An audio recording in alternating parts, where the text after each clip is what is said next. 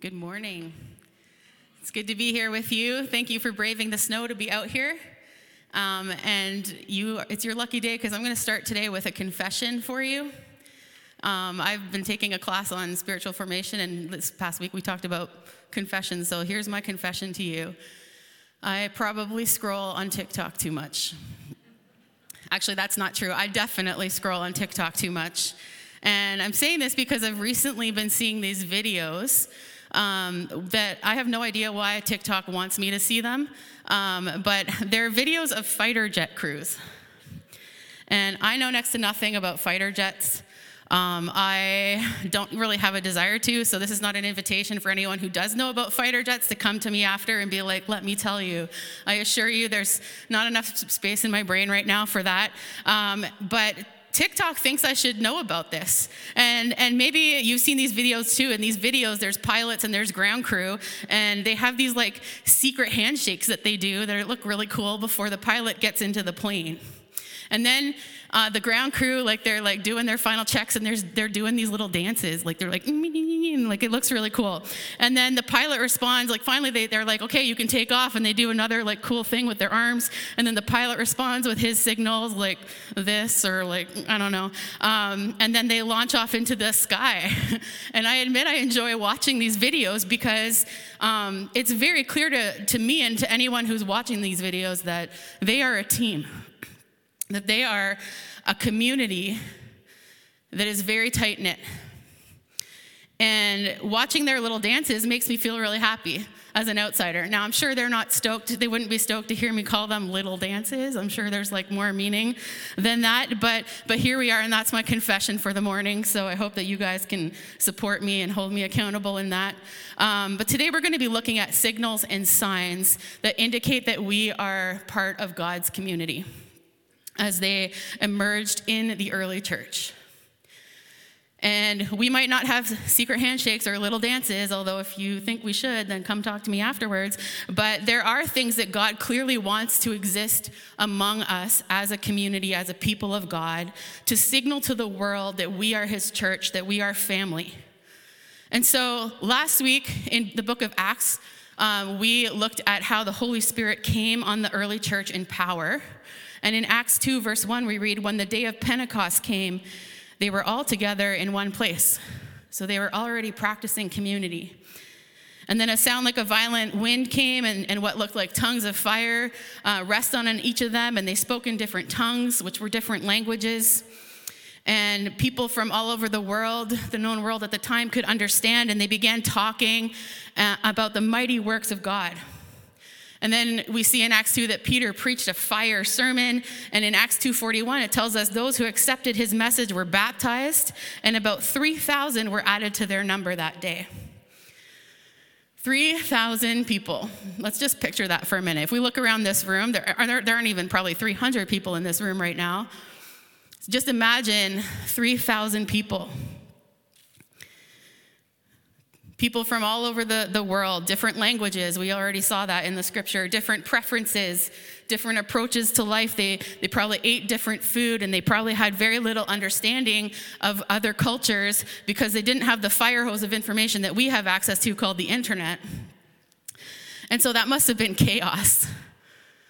Now, as an extrovert, I read these things and I'm like, yes, new friends, 3,000 new friends.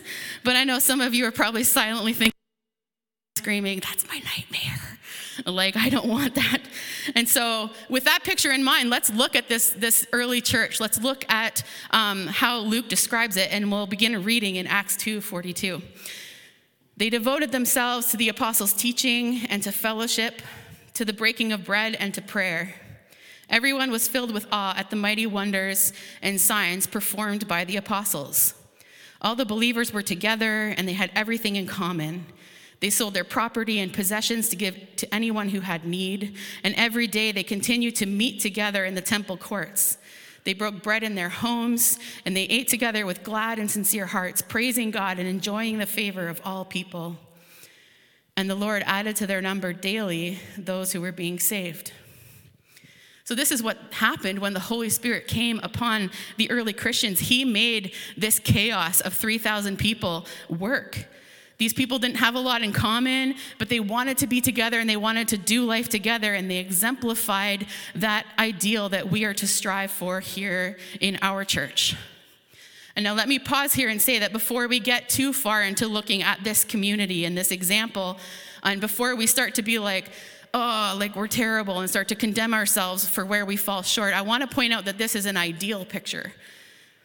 And it didn't last even for the early church. In fact, a couple chapters later in the book of Acts, we see it start to break down because humans are involved and we are fallen. And so even within the next few chapters, we start to see members of the community deceiving each other.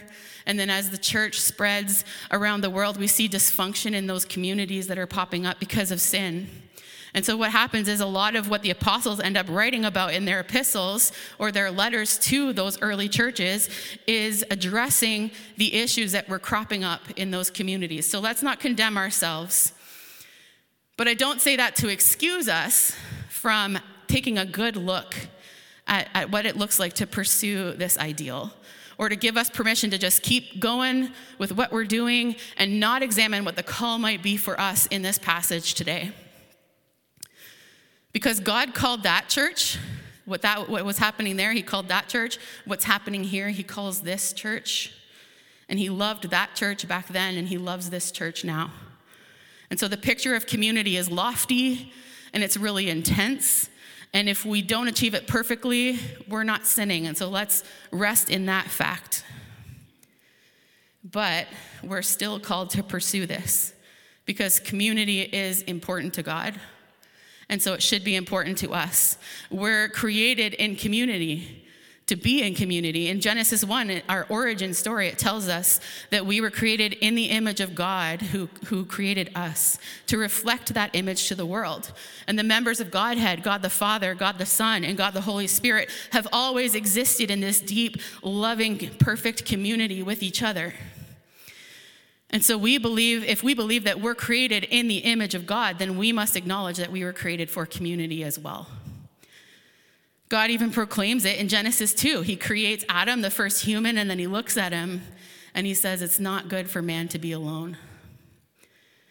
And it points again to the fact that we are created for a community. And so it shouldn't surprise us that when the Holy Spirit comes on this early church in power, that we see early Christians forming a tight community. That this is what God the Father, the Son, and the Holy Spirit experience perfectly together, and it's what they want for us, for that community and for us here today. And so that's what the Spirit does.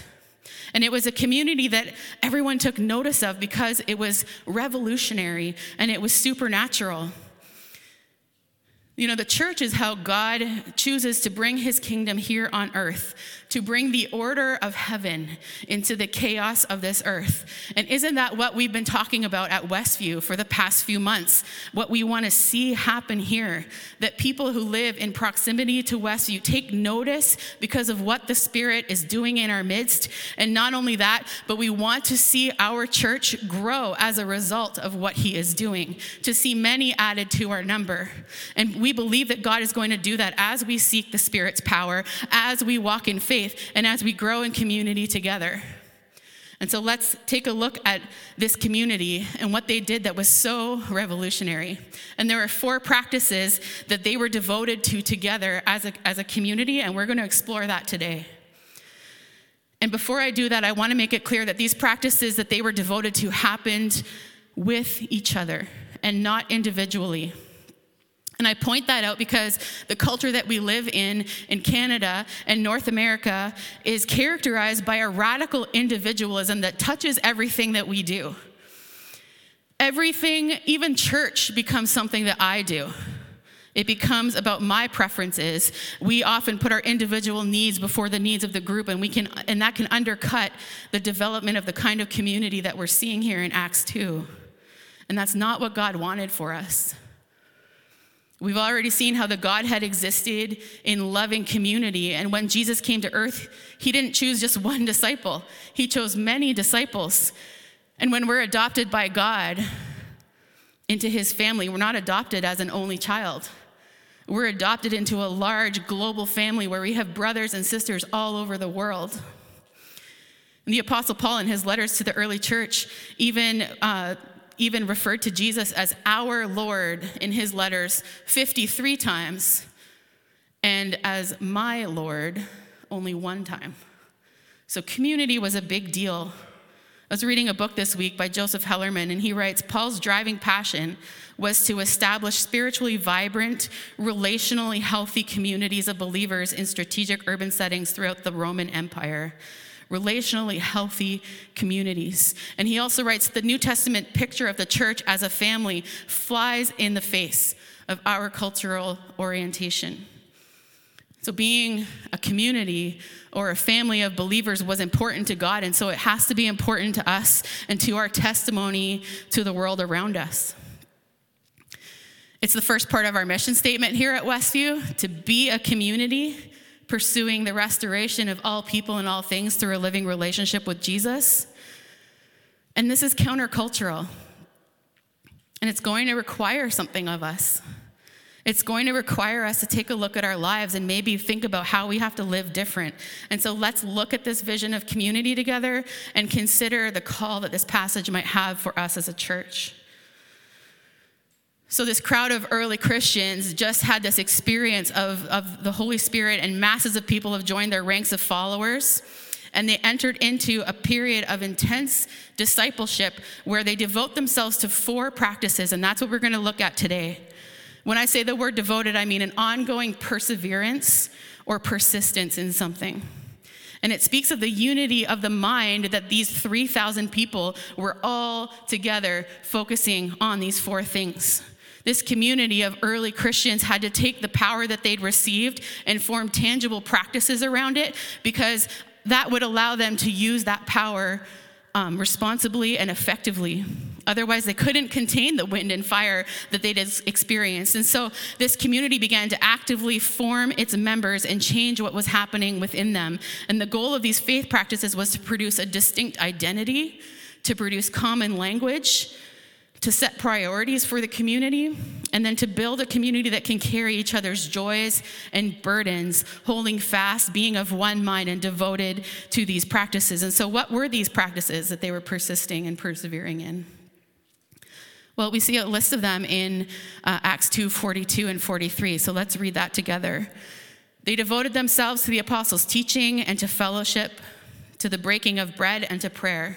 And as a result, everyone was filled with awe at the many wonders and signs performed by the apostles. So here's the 4 practices. They were devoted to the apostles' teaching, to fellowship, to the breaking of bread, and to prayer.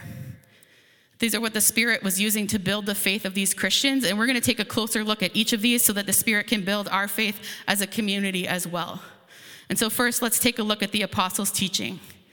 Now, this would have been vital for these early Christians, because a lot of these people would maybe have never heard the message of Christ before they heard Peter preach. And so for many of them, it was their first time hearing about it and experiencing him through the Spirit, and so they needed to hear more. They needed to learn to be formed into the likeness of Christ. And they had to know him in order to understand what was happening in them. And so through the teachings of the apostles, they heard Christ-centered messages every day.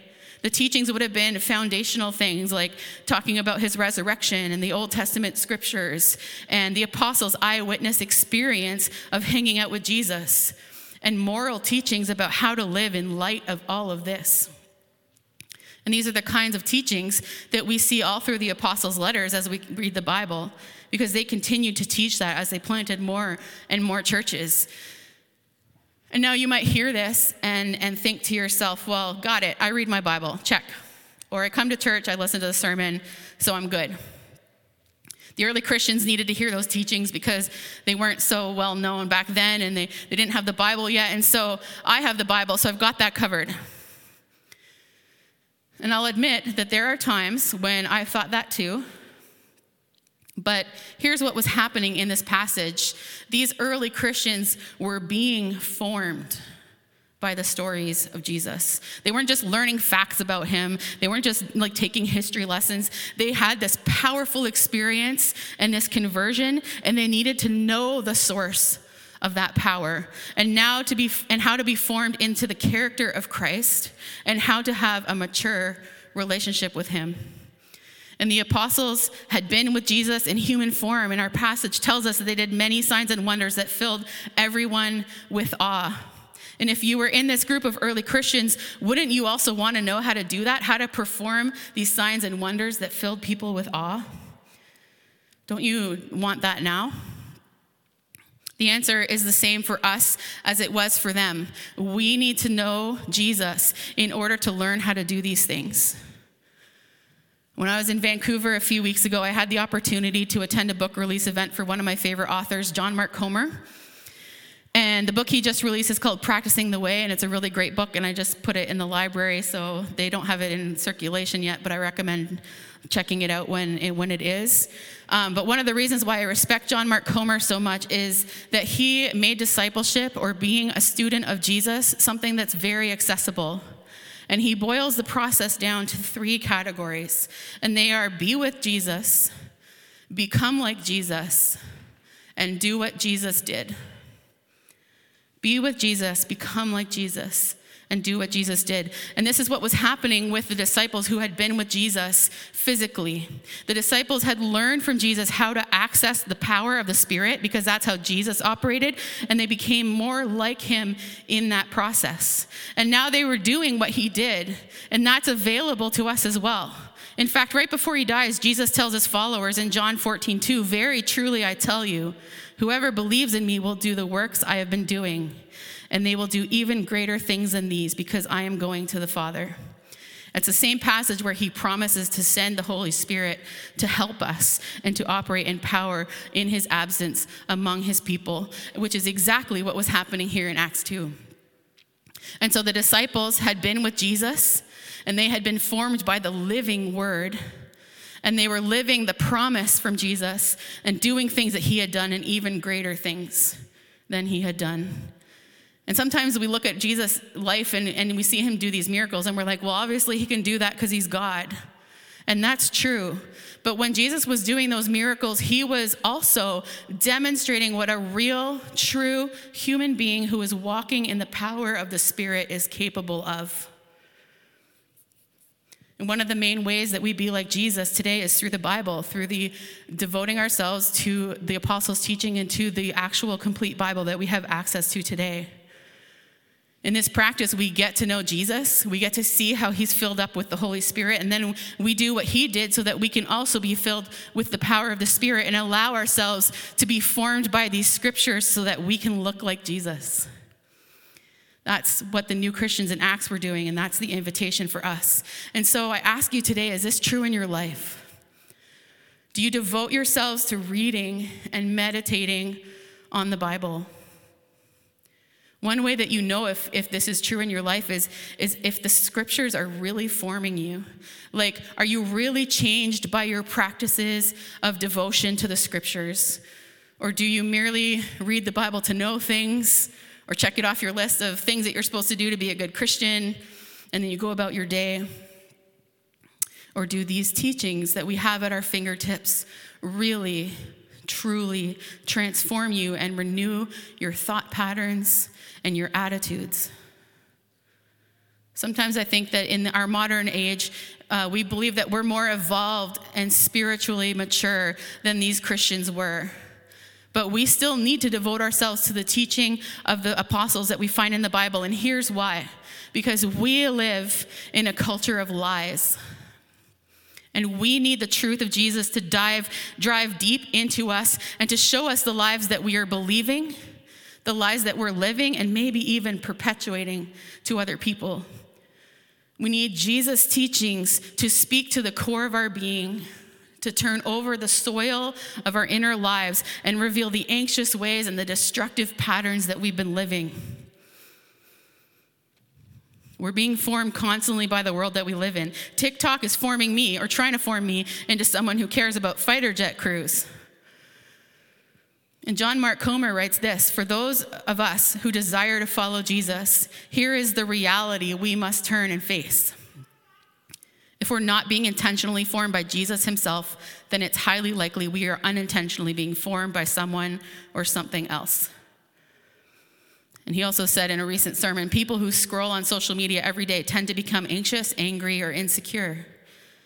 People who spend hours every day watching dirty TV tend to become lustful and compulsive and addictive. We become like whatever it is we gaze upon, whether it's TV or the Trinity. Therefore, the yellow line down the middle of the pathway of becoming like Jesus is looking at Jesus. And so the early church devoted themselves to looking at Jesus through the apostles' teaching. And so what are you looking at? What are you becoming? Do you devote yourselves to the apostles' teaching, to the scriptures? Are you captured by the gospel? Is it head knowledge that you have yet to get lived? Maybe you don't have the answers to all of those questions, and I think some of those are going to be answered as we continue to look at the practices of the early church. And so let's continue to look at those. The second practice that they devoted themselves to was called fellowship. And this is actually divided into two different practices. The first was sharing everything in common. And we see that in verse 44, where it says, all the believers were together and had everything in common. They sold property and possessions to give to anyone who had need. This fellowship wasn't just like, we're doing a hangout, okay, bye. It was way beyond that. People in this community felt at home with each other, growing close enough that they could share their needs that they had and genuinely rejoice with each other and encourage and support each other in all of the ways that they needed. These early Christians were nurtured habits of hospitality with one another, and they became family. They overcame these differences of living in different places and speaking different languages and having all these different preferences so that they could walk in love and acceptance of one another. Friends, there is a spirit of rejection that has come upon humankind in our cultural moment.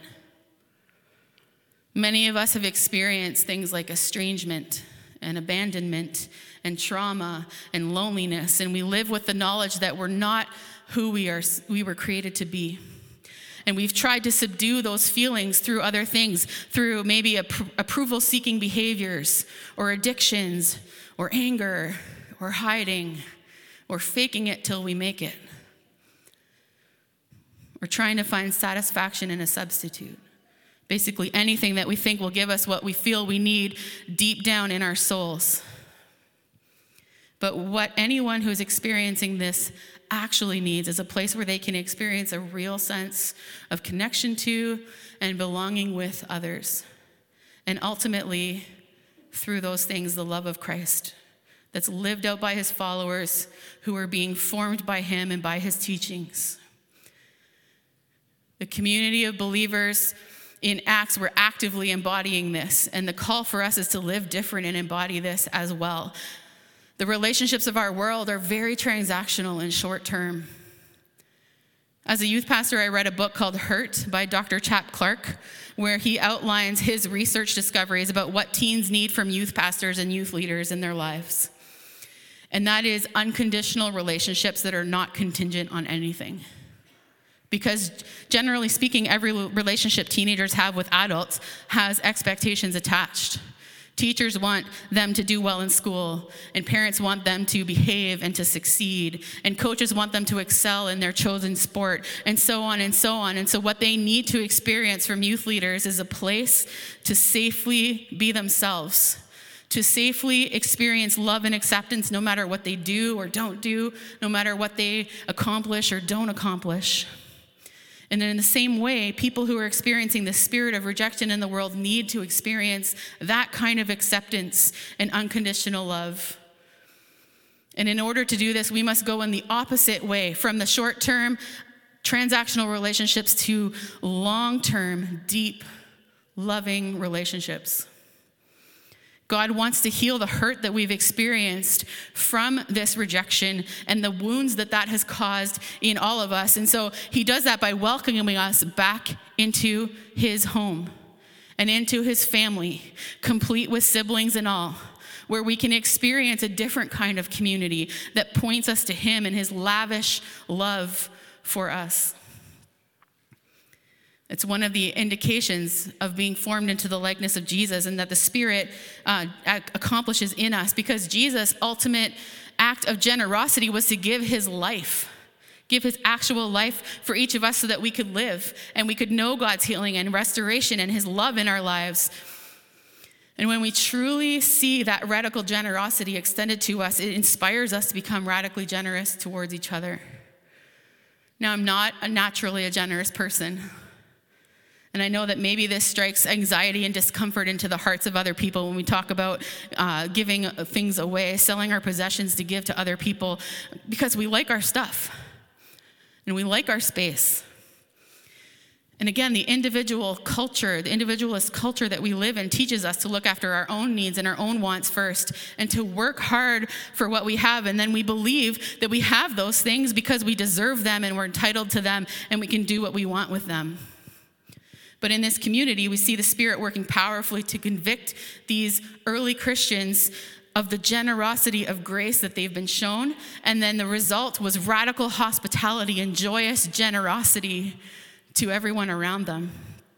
The depth of fellowship and the mutual care in this community showed that it was functioning with the love and compassion that only comes from God in the way that they met each other's material needs. And I want to point out again that these acts of generosity were not mandatory. Acts 5 tells us that, and we're going to get into that story in a few weeks, so I'm not going to go into it here. But the point here is that this community was motivated by concern for each other's needs. And they sought to do whatever they could to provide for those needs on an ongoing basis because of how Jesus had provided for our very deepest needs. And so how can we do that as a community? My encouragement to you today is to spend some time asking the Spirit to show you how you specifically can do that, to be part of this community, because there are many, many ways. Maybe you do have the ability to meet someone's material needs, and it's awesome if you can, so go for it. But what does it look like to be generous also with our time and our attention? What I would also love to see happening in Westview week after week is that everyone in this room would be meeting a variety of needs that exist among us. Like relational needs. Who is sitting close to you who seems to be alone and not included? Who maybe needs to be invited out for lunch? Who needs to just be known and seen and heard in this moment? And who needs to hear a word from God or receive prayer for something? And are you the person to do that? I had the opportunity to attend Bridgetown Church when I was in Portland recently. And after the service, I saw something that I don't know that I've ever seen before in a church service. As soon as the service was over, we were like standing up and gathering our things, and this young woman who was sitting in front of me, she was probably in her mid-20s, she turned to the person beside her and she just said, I feel like I have a word for you from God. Do you mind if I share it and pray with you?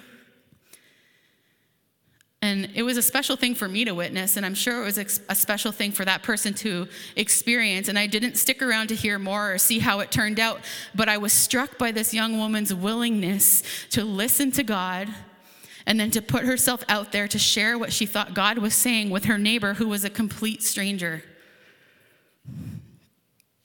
That was an example to me of practicing hospitality in a special way, of extending a portal of belonging in a moment and meeting a need and overcoming the spirit of rejection in that particular moment. And so let's ask ourselves today, how can we overcome the spirit of rejection in this particular moment that we find ourselves in? Operating with this type of mutual care is one of the ways that we get the Bible lived in our lives, moving from just head knowledge to profoundly impacting how we live. The third practice that they were devoted to was the breaking of bread. And like I said, it falls under fellowship, but this looked different. In verse 46, we read, every day they continued to meet in the temple courts. They broke bread in their homes and they ate together with glad and sincere hearts, praising God and enjoying the favor of all the people. The early church persisted in meeting in church together, but this fellowship extended beyond the church walls into their homes, where they broke bread and they ate together, and they had glad and sincere hearts as they did that. And breaking bread here refers to meals that they enjoyed together. It likely included the Lord's Supper, and breaking bread might have that ring to it, that connotation for you.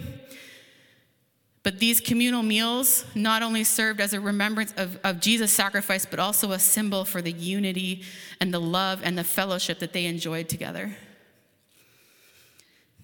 They enjoyed their fellowship in their everyday environments, and because of this, they were filled with joy, which turned into praising God, and which made them find favor with the people around them.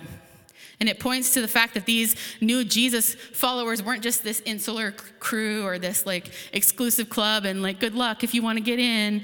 This was a vibrant community that not only extended itself to God, but it extended itself to its neighbors. And because of that, there was evidence of spirit-filled power in their midst, and they enjoyed the favor of all people. Now, these meals and times of connection were important for strengthening the community. They were likely hanging out and having a lot of fun, but Jesus was always at the center of what they were doing.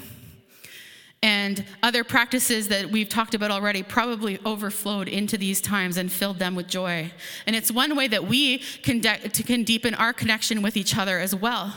It gives us the opportunity to include the outcast and to include the lonely, and it's another way that we're formed. Because when we're operating in deep and authentic relationship with each other, we're sharpened.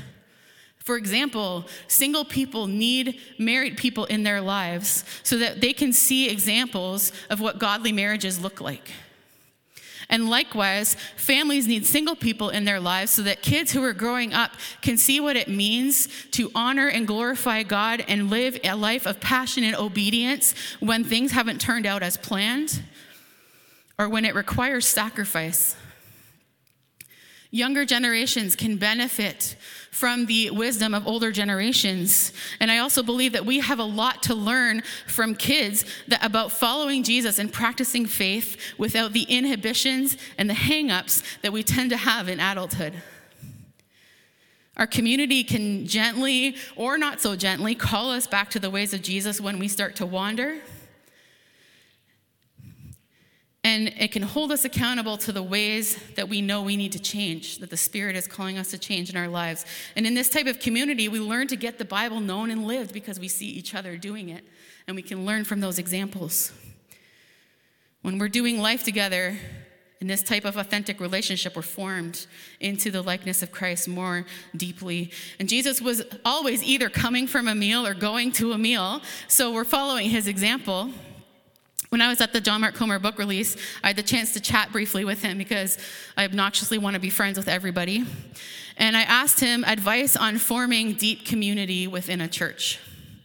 And his immediate response was, eat together. He didn't even miss a beat. He said some other stuff, but that was the top of the list. And that's why, as Charlie mentioned, All Our Welcome Wednesdays, we include food because it builds community. It's an easy way to do that. It allows us to welcome others from the outside into our midst. And I believe that through All Our Welcome Wednesdays, we have made strides in our community, in the depth of the community that we enjoy here at Westview because we have eaten together, but we still have ground to cover. And so here's the good news. It probably means more meals in our future. Maybe those are going to be corporate meals. Sometimes they'll be in smaller group settings, maybe in our homes. But the Bible tells us that when God's kingdom comes fully on earth, we're going to enjoy a massive banquet with him. And so by eating in celebration together, the early church as a community were bringing God's kingdom on earth in a simple way. And likewise, when we eat together and share a meal, we also bring God's kingdom on earth. It seems so simple, but it makes sense because we all have to eat, right? So let's do it. Let's do it with others as much as we can so that we can form these deep relationships, so that we can be formed together and to be a witness to the world. The last practice that the early Christians practiced was prayer. and not much is said in our passage about prayer, and so I'm not going to go too deep into it, but we are going to see it in action through the rest of the book of Acts, and so we'll be exploring the role that prayer plays in the community later on.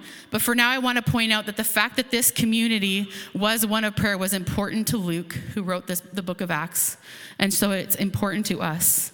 This community intentionally sought God's direction, and they embodied dependence on God.